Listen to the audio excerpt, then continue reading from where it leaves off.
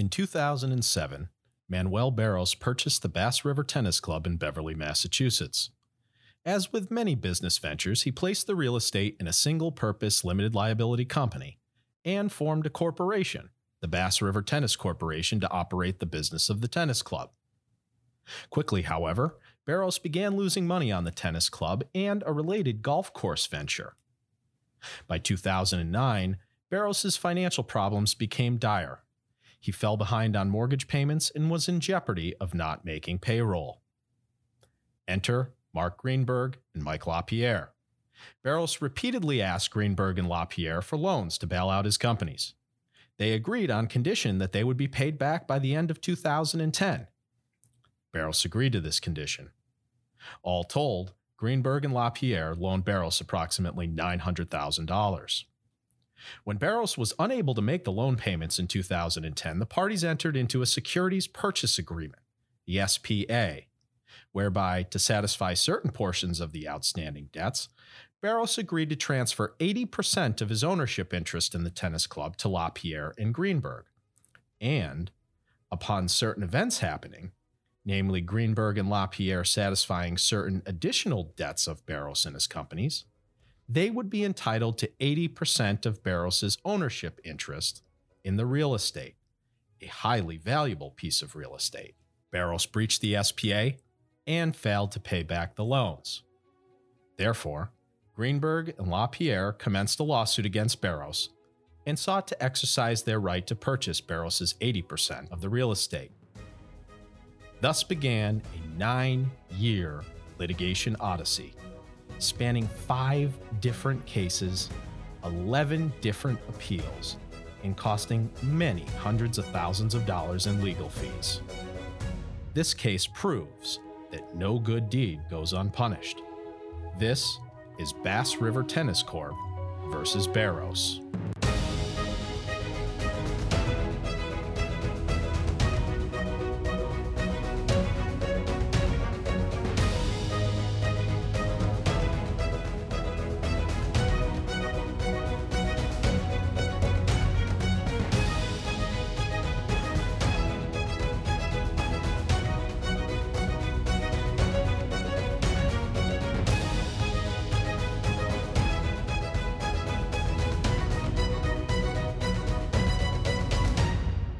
Welcome to Legal Judgments, where we tackle litigation and trial strategy by analyzing and talking about real legal cases. I'm Bob Stetson, a Boston-based trial lawyer at Burnkoff Goodman, which sponsors this podcast. Today we're looking at Bass River Tennis Corp. Versus Barros, a business divorce case which, like so many pieces of commercial litigation, was filled with so many twists and turns, it's hard to focus on just one. But with me today to narrow that focus is Joe Downs, a litigator and trial lawyer at Downs McMahon, who successfully represented Bass River Tennis and LaPierre and Greenberg on so many of these cases and appeals. Welcome, Joe. Thanks for joining. Hey, thanks, Bob. It's great to be here. Joe, let's start with the appeals court decision from earlier this year. One of the many strategic decisions that you and your clients made, this one some 7 years into the litigation, was to seek a reach and apply attachment on Barros's remaining 20% ownership interest in the LLC that owned the real estate. Now, a reach and apply attachment basically allows for a creditor, like your clients, to reach an intangible ownership interest, something that's different from real estate or a bank account. Here, Greenberg and LaPierre, who owned 80% of the tennis club at that point, and after a series of court decisions came to own 80% of the real estate at that point, sought to force Barros to sell his remaining 20% interest in the real estate. The Superior Court approved the maneuver and appointed a special master to sell the interest through an auction. The appeals court ultimately agreed for reasons which we'll come back to in a few minutes, but in the overall context of this litigation, the sale of this interest produced something like maybe $70,000 towards your client's debt. Not a trifling sum, but perhaps not something worth spending years of litigation on. So, Joe, how did this reach and apply attachment and special master process fit into the overall strategy of this dispute? Sure. Thanks, Bob. I guess going back to the 2012 case, which was the initial case that was filed, we obtained a judgment that had remained unsatisfied for some time. And we looked at Mr. Barros's assets, and his assets were limited other than his ownership interests, including the ownership interest in Tozer LLC. That's the entity that owned the real estate. At that point in time, he still held a 20% interest in that entity. And so as judgment creditors, we were looking to collect on that interest. Separately, Mr. Barros was also remained the manager of the Tozer LLC. And the operating agreement of Tozer LLC, which ultimately came to the surface about midway through the series of litigation, provided that Mr. Barros would remain the manager of the LLC unless 100% of the owners of the LLC voted to displace him. And so at that point in time, my clients, although they were the 80% owners of the LLC, did not have the voting power to remove Mr. Barros. And so we recognized that was going to be a problem for a number of reasons. One, Mr. Barros had put Tozer LLC into bankruptcy. And as the manager, he was then entitled to effectively to steer the ship through the bankruptcy process. Number two, Mr. Barros, as the manager of the LLC, which owned the real estate, was threatening to basically evict Bass River as a tennis club, which obviously it's difficult to operate a tennis club without a tennis facility. So for reasons, I guess dual reasons. The first was, as a judgment creditor, we had the ability to collect on the debt. And secondly, as a strategic measure, essentially, of getting the benefit of the bargaining, which was to make sure that our clients were not effectively, their interests were not eliminated through a bankruptcy process. We decided to go forward with the reach and apply, by which we could auction off Mr. Barros's interest, the 20% interest in Tozer, which would then make him a 0% holder of Tozer's interest, make my clients 100% owners of Tozer's interest, and give them the entitlement then to choose who would be Tozer's manager and to dismiss the bankruptcy case. So your clients bought back the interest at the auction? They did. We had the special master appointed in the Superior Court case, and this is an important piece. We appointed, obviously, a disinterested person to do that. His name was Dave Madoff. He's a Chapter 7 trustee. He's someone who is regularly involved with selling assets. The other thing that we did is that we proposed detailed sale procedures, not unlike what you would see in a bankruptcy, what's called a Section 363 sale, that are put forth so that it's clear as to what the special master is intended to do, what notice he's intending to provide, minimum bids, and so forth related to the sale. We put that all out there for the Superior Court. So as part of approving the special master, they also approved the detailed sale procedures pursuant to which Mr. Barros's 20% ownership in the LLC could be sold. It's just so fascinating where, you read the decision and there are all these legal issues surrounding reach and apply, but you don't necessarily get the strategic implications. This wasn't just about collecting on the dollars from the auction. This was about control of these companies.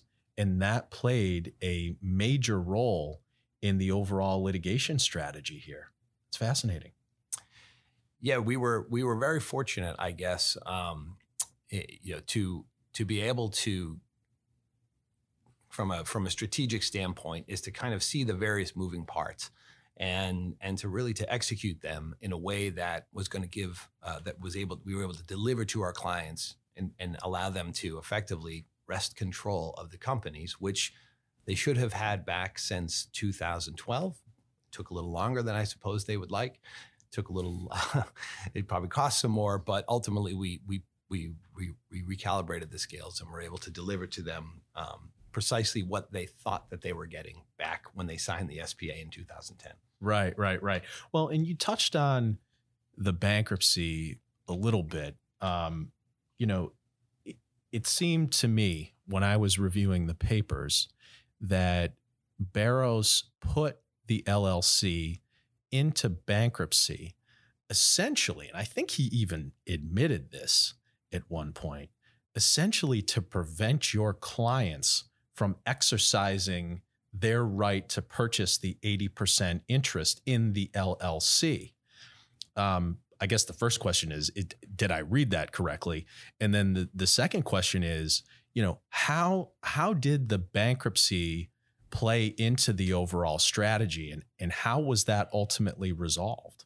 So yes, you're absolutely right. Mr. Barros, what he did there effectively by putting the company in bankruptcy was an attempt to rewrite the SPA and essentially throw it away and not honor his obligations to my clients. And kind of taking a step back, the SPA that was signed in 2010, the intent was my clients, they'd known Mr. Barros for a long time. They had the ability before that document was signed, essentially, to become 100% owners of both entities pursuant to these secured convertible promissory notes that they had signed. They decided they didn't want to do that. They wanted to keep him around, and they wanted him to have a minority interest in this company. So pursuant to the SPA, they became 80% owners of the club, and Barros became the 20% owner of Bass River. With respect to Tozer, though, there were a number of mortgages that were on the property. And the story as it goes was Mr. Barros said to my clients, if there's a change in ownership for Tozer today, that's going to trigger cross defaults under the mortgages. That's going to cause problems. So my client said, well, how about if we do it this way? There are 3 mortgages that are out there. Mr. Barros, you're intending to go into discharge those. When you do, we will then have the opportunity to pay you. We will then become the 80% owners. If you don't pay them, however, we have the ability to pay them. And then once we do that, we can hand you $1 and exercise our purchase option, and we will automatically become the 80% owners. And that was the agreement. That was the deal. Not surprisingly, after the SPA was executed, Mr. Barros didn't pay any of those mortgages off, because when he did, he knew he was going to lose the 80% ownership interest. So instead, my clients paid the first one off, then the second one off. And then they called a meeting at Bass River to say, we today are going to pay off the 3rd mortgage, and then we are going to exercise that option. That same day, Mr. Barros ran into the bankruptcy court and put Tozer in bankruptcy. As part of the bankruptcy proceedings, he tried to reject that contract, effectively throwing it out the window and make my clients the 0% owners of Tozer and 80% owners of Bass River in an entity that he was separately threatening to evict from the Tozer property. So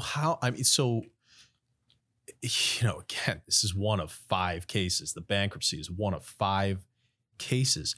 How did you deal with those bankruptcy issues in the context of, when you look at it, this is, a business divorce or, a promissory note type collection case. It's also got elements of, just a straight breach of contract case. Where does the bankruptcy fit in, and how was that ultimately resolved? So we met the bankruptcy head on. Within the first few days, we filed a motion to dismiss the case, making several arguments, including among them that it was a bad faith filing. One of the other points that we made, and this was crucial to the overall way in which the case played out, was that our execution of that purchase option for $1 was directed towards Barros, not the debtor, not the LLC, which was in bankruptcy. And therefore, there was nothing about the automatic stay that applies in Tozer's bankruptcy case that would prevent us from saying, Barros, here's our $1, give us your 80% ownership interest in Tozer. And the bankruptcy itself there's no stay that would affect the change in ownership there. That was hotly contested in the bankruptcy, but what the bankruptcy court did, effectively, it agreed with us and referred us to the Superior Court for it to determine who owned what percentage of Tozer. And once the Superior Court determined that, we were to come back for further proceedings in the bankruptcy court. So the court basically said, hey, this isn't really an issue for the bankruptcy court. Who owns it? That's more of an issue for you guys to figure out. So go back to the Superior Court and figure it out. That's exactly right. It was a state law issue. The bankruptcy court, I think, also realized that this case was about a dispute between owners of closely held entities. The companies themselves had apart from the banks that had secured mortgages and were really oversecured, it really didn't have any other creditors. So this was a dispute between 3 or 4 involving five at most creditors, and three of them were three creditors and parties in interest were the same people that were fighting here, which were the two owners and Mr. Barros. So, of course, we have the benefit now 9 years later of hindsight. Hindsight is always 20/20 in a case like this.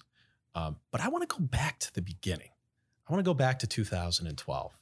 Greenberg, LaPierre, they walk into your office. They tell you a little bit about the situation. You look at the loan agreement. You look at the SPA. You see that Barros has some other business ventures, outside of just the tennis club. But at least from what you can tell, the tennis club appears to be upside down. You put together a strategy here. And so the question, I guess maybe it's a two-part question. The question is, what did you see way back at the beginning of this? What was the strategy? And the second part is, would you have done anything different at the outset?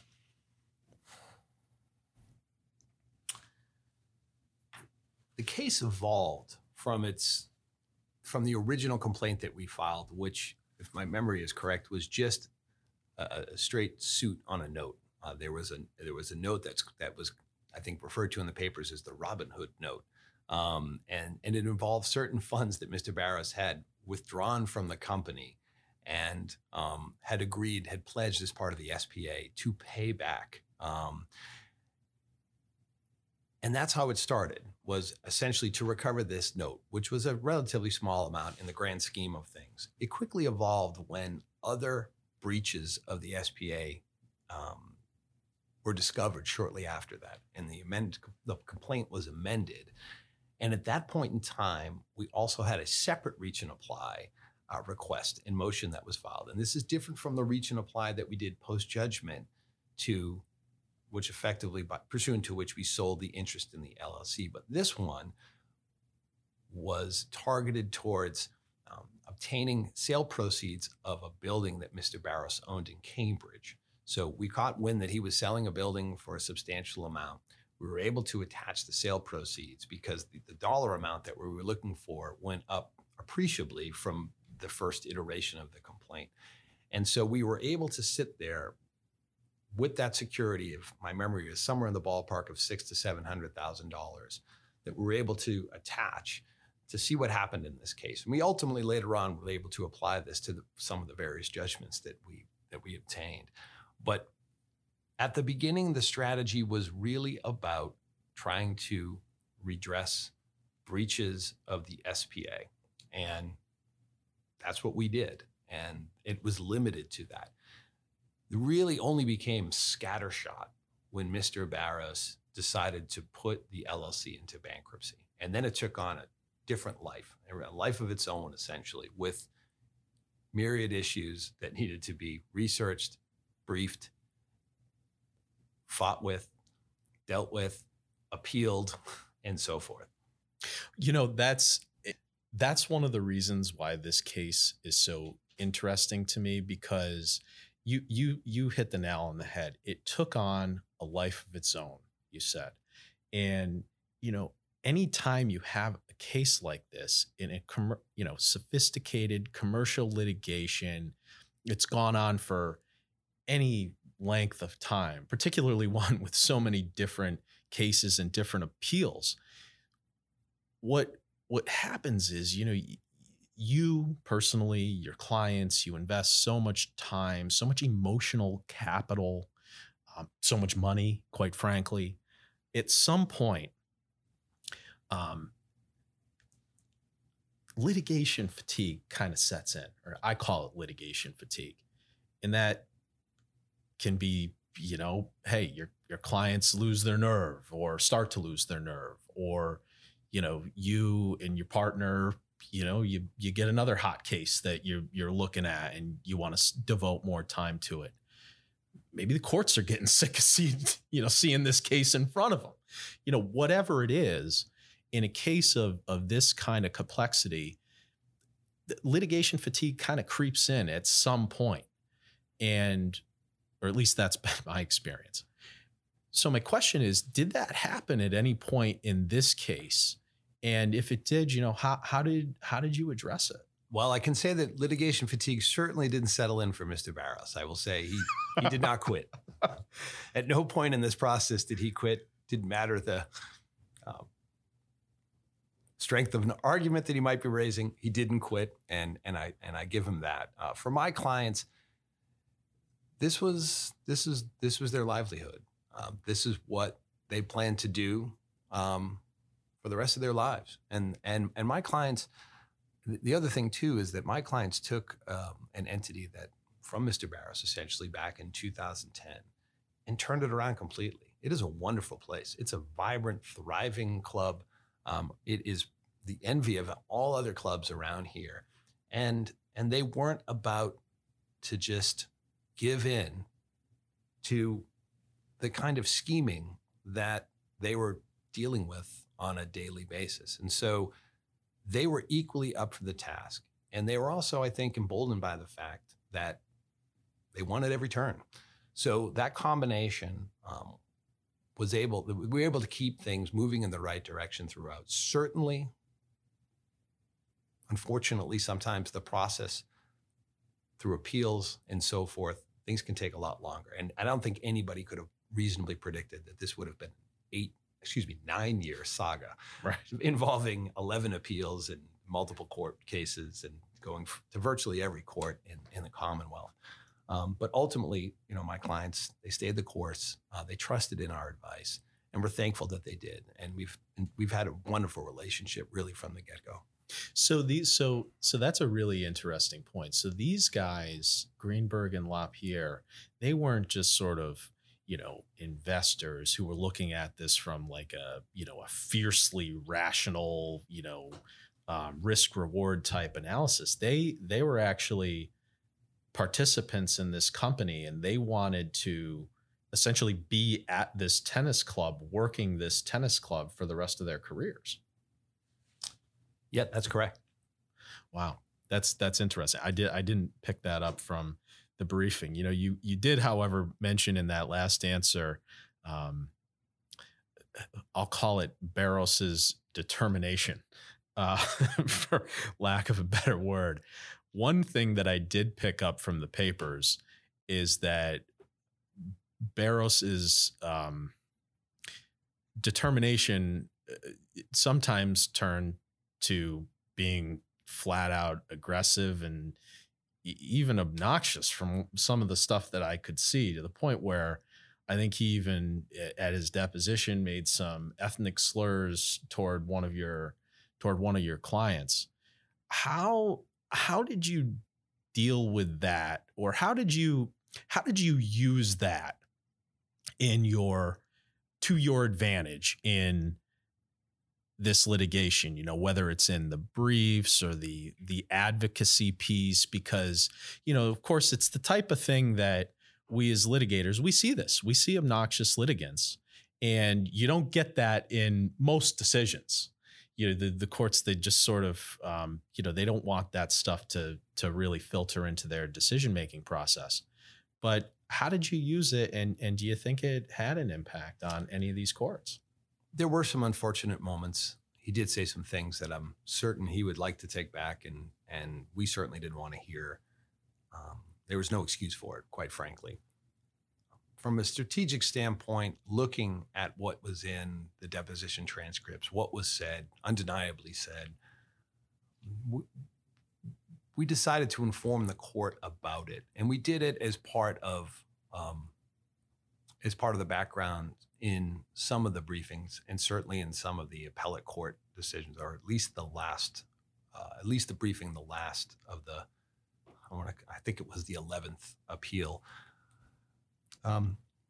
It wasn't, for instance, the first thing we said, because this case is like every other case. It's about the merits, and that's what the courts want to hear.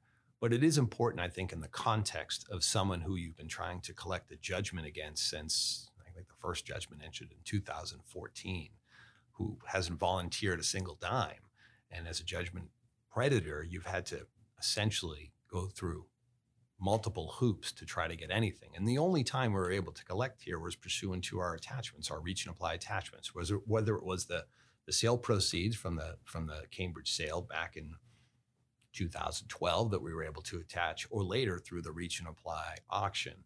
I think it's important for the court to see that as part of the analysis, to say, okay, we've got someone who's saying some pretty bad things, and also not volunteering a dime in the context of a judgment creditor asking for equitable relief from the court to basically to collect on a judgment that it's had for some time. I think it's important for the court to see that. But again, it was not the first thing. We kept it to focus on the merits, but I think it does add color to the overall situation, which I'm sure the justices appreciated. Well, let's get back then to kind of the equity piece here and the reach and apply attachment that was the subject of the most recent, I guess, the 11th appeal. And the thing that one of the things that was interesting about that appeals court decision is that it really demonstrates the full extent of the court's equitable powers to see that its judgments are enforced, to see its judgments through.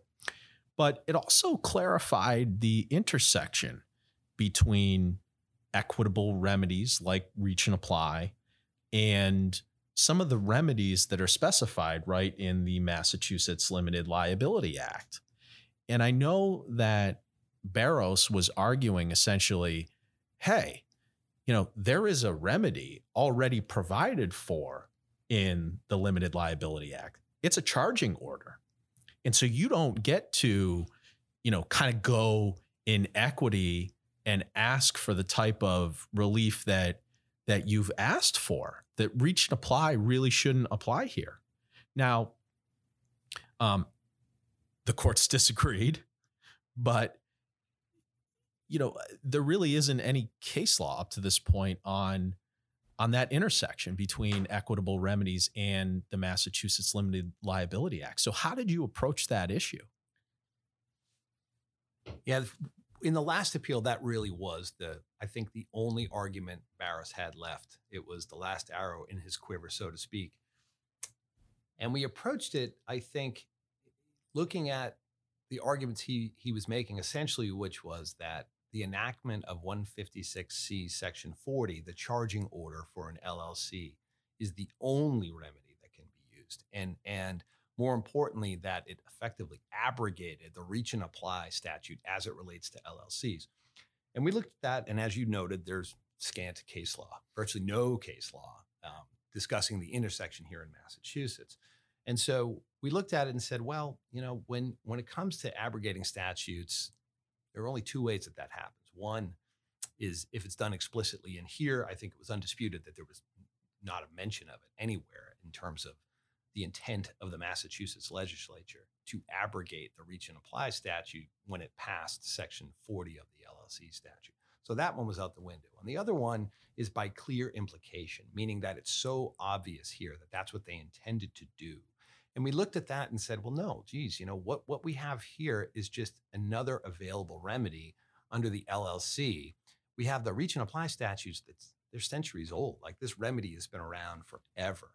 And so the idea that the LLC, a statute intended to displace that, well, if that were the case, the Massachusetts legislative branch ought to have mentioned that. And they certainly knew how to do it if they wanted to abrogate it. The other thing that Mr. Barros effectively argued was just because the LLC statute was passed more recently, that automatically meant that they intended to displace the prior statute. And we forcefully argued, I think, that that's not the way it works here in Massachusetts.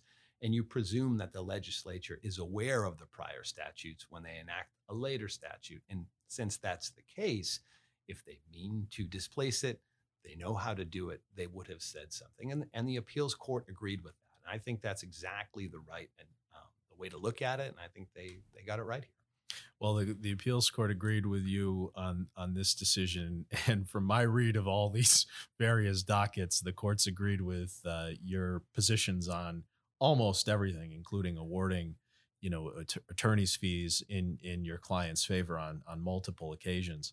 So I guess I have to ask, as we're wrapping up the interview, where does this case and all these various litigations, where is it right now? So I'm happy to report that the parties have settled recently. So it's officially over.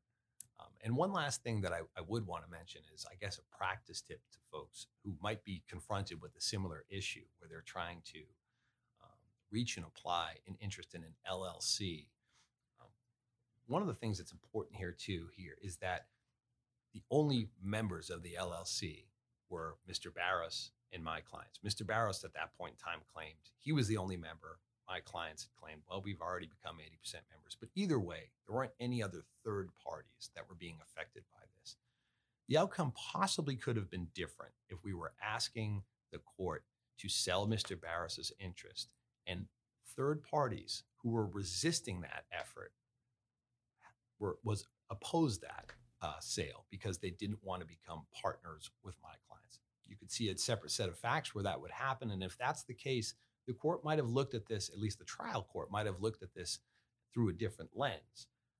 But what's nice about that is that's just one of the many equitable considerations that the trial court has to consider when granting the type of relief that we requested here. And so we were fortunate here, under the circumstances and the facts of our case, that it was eloquent way for the court to resolve this. But as a practice point, you really need to think about that in terms of who else, other than the parties that are in the litigation, might be affected and how that might affect the relief that you're requesting. That's an excellent practice pointer for dealing with equitable remedies in this context. That's our show. Check out our show notes for more information on today's case. Also, if you are involved in an interesting civil case or know about one that you think would be a good topic for the show, reach out to me at rstetson@bg-llp.com. Thanks, Joe. Thank you, Bob. Don't forget to subscribe to this podcast. And of course, if you like what you heard, please leave us a positive review. Thanks for listening.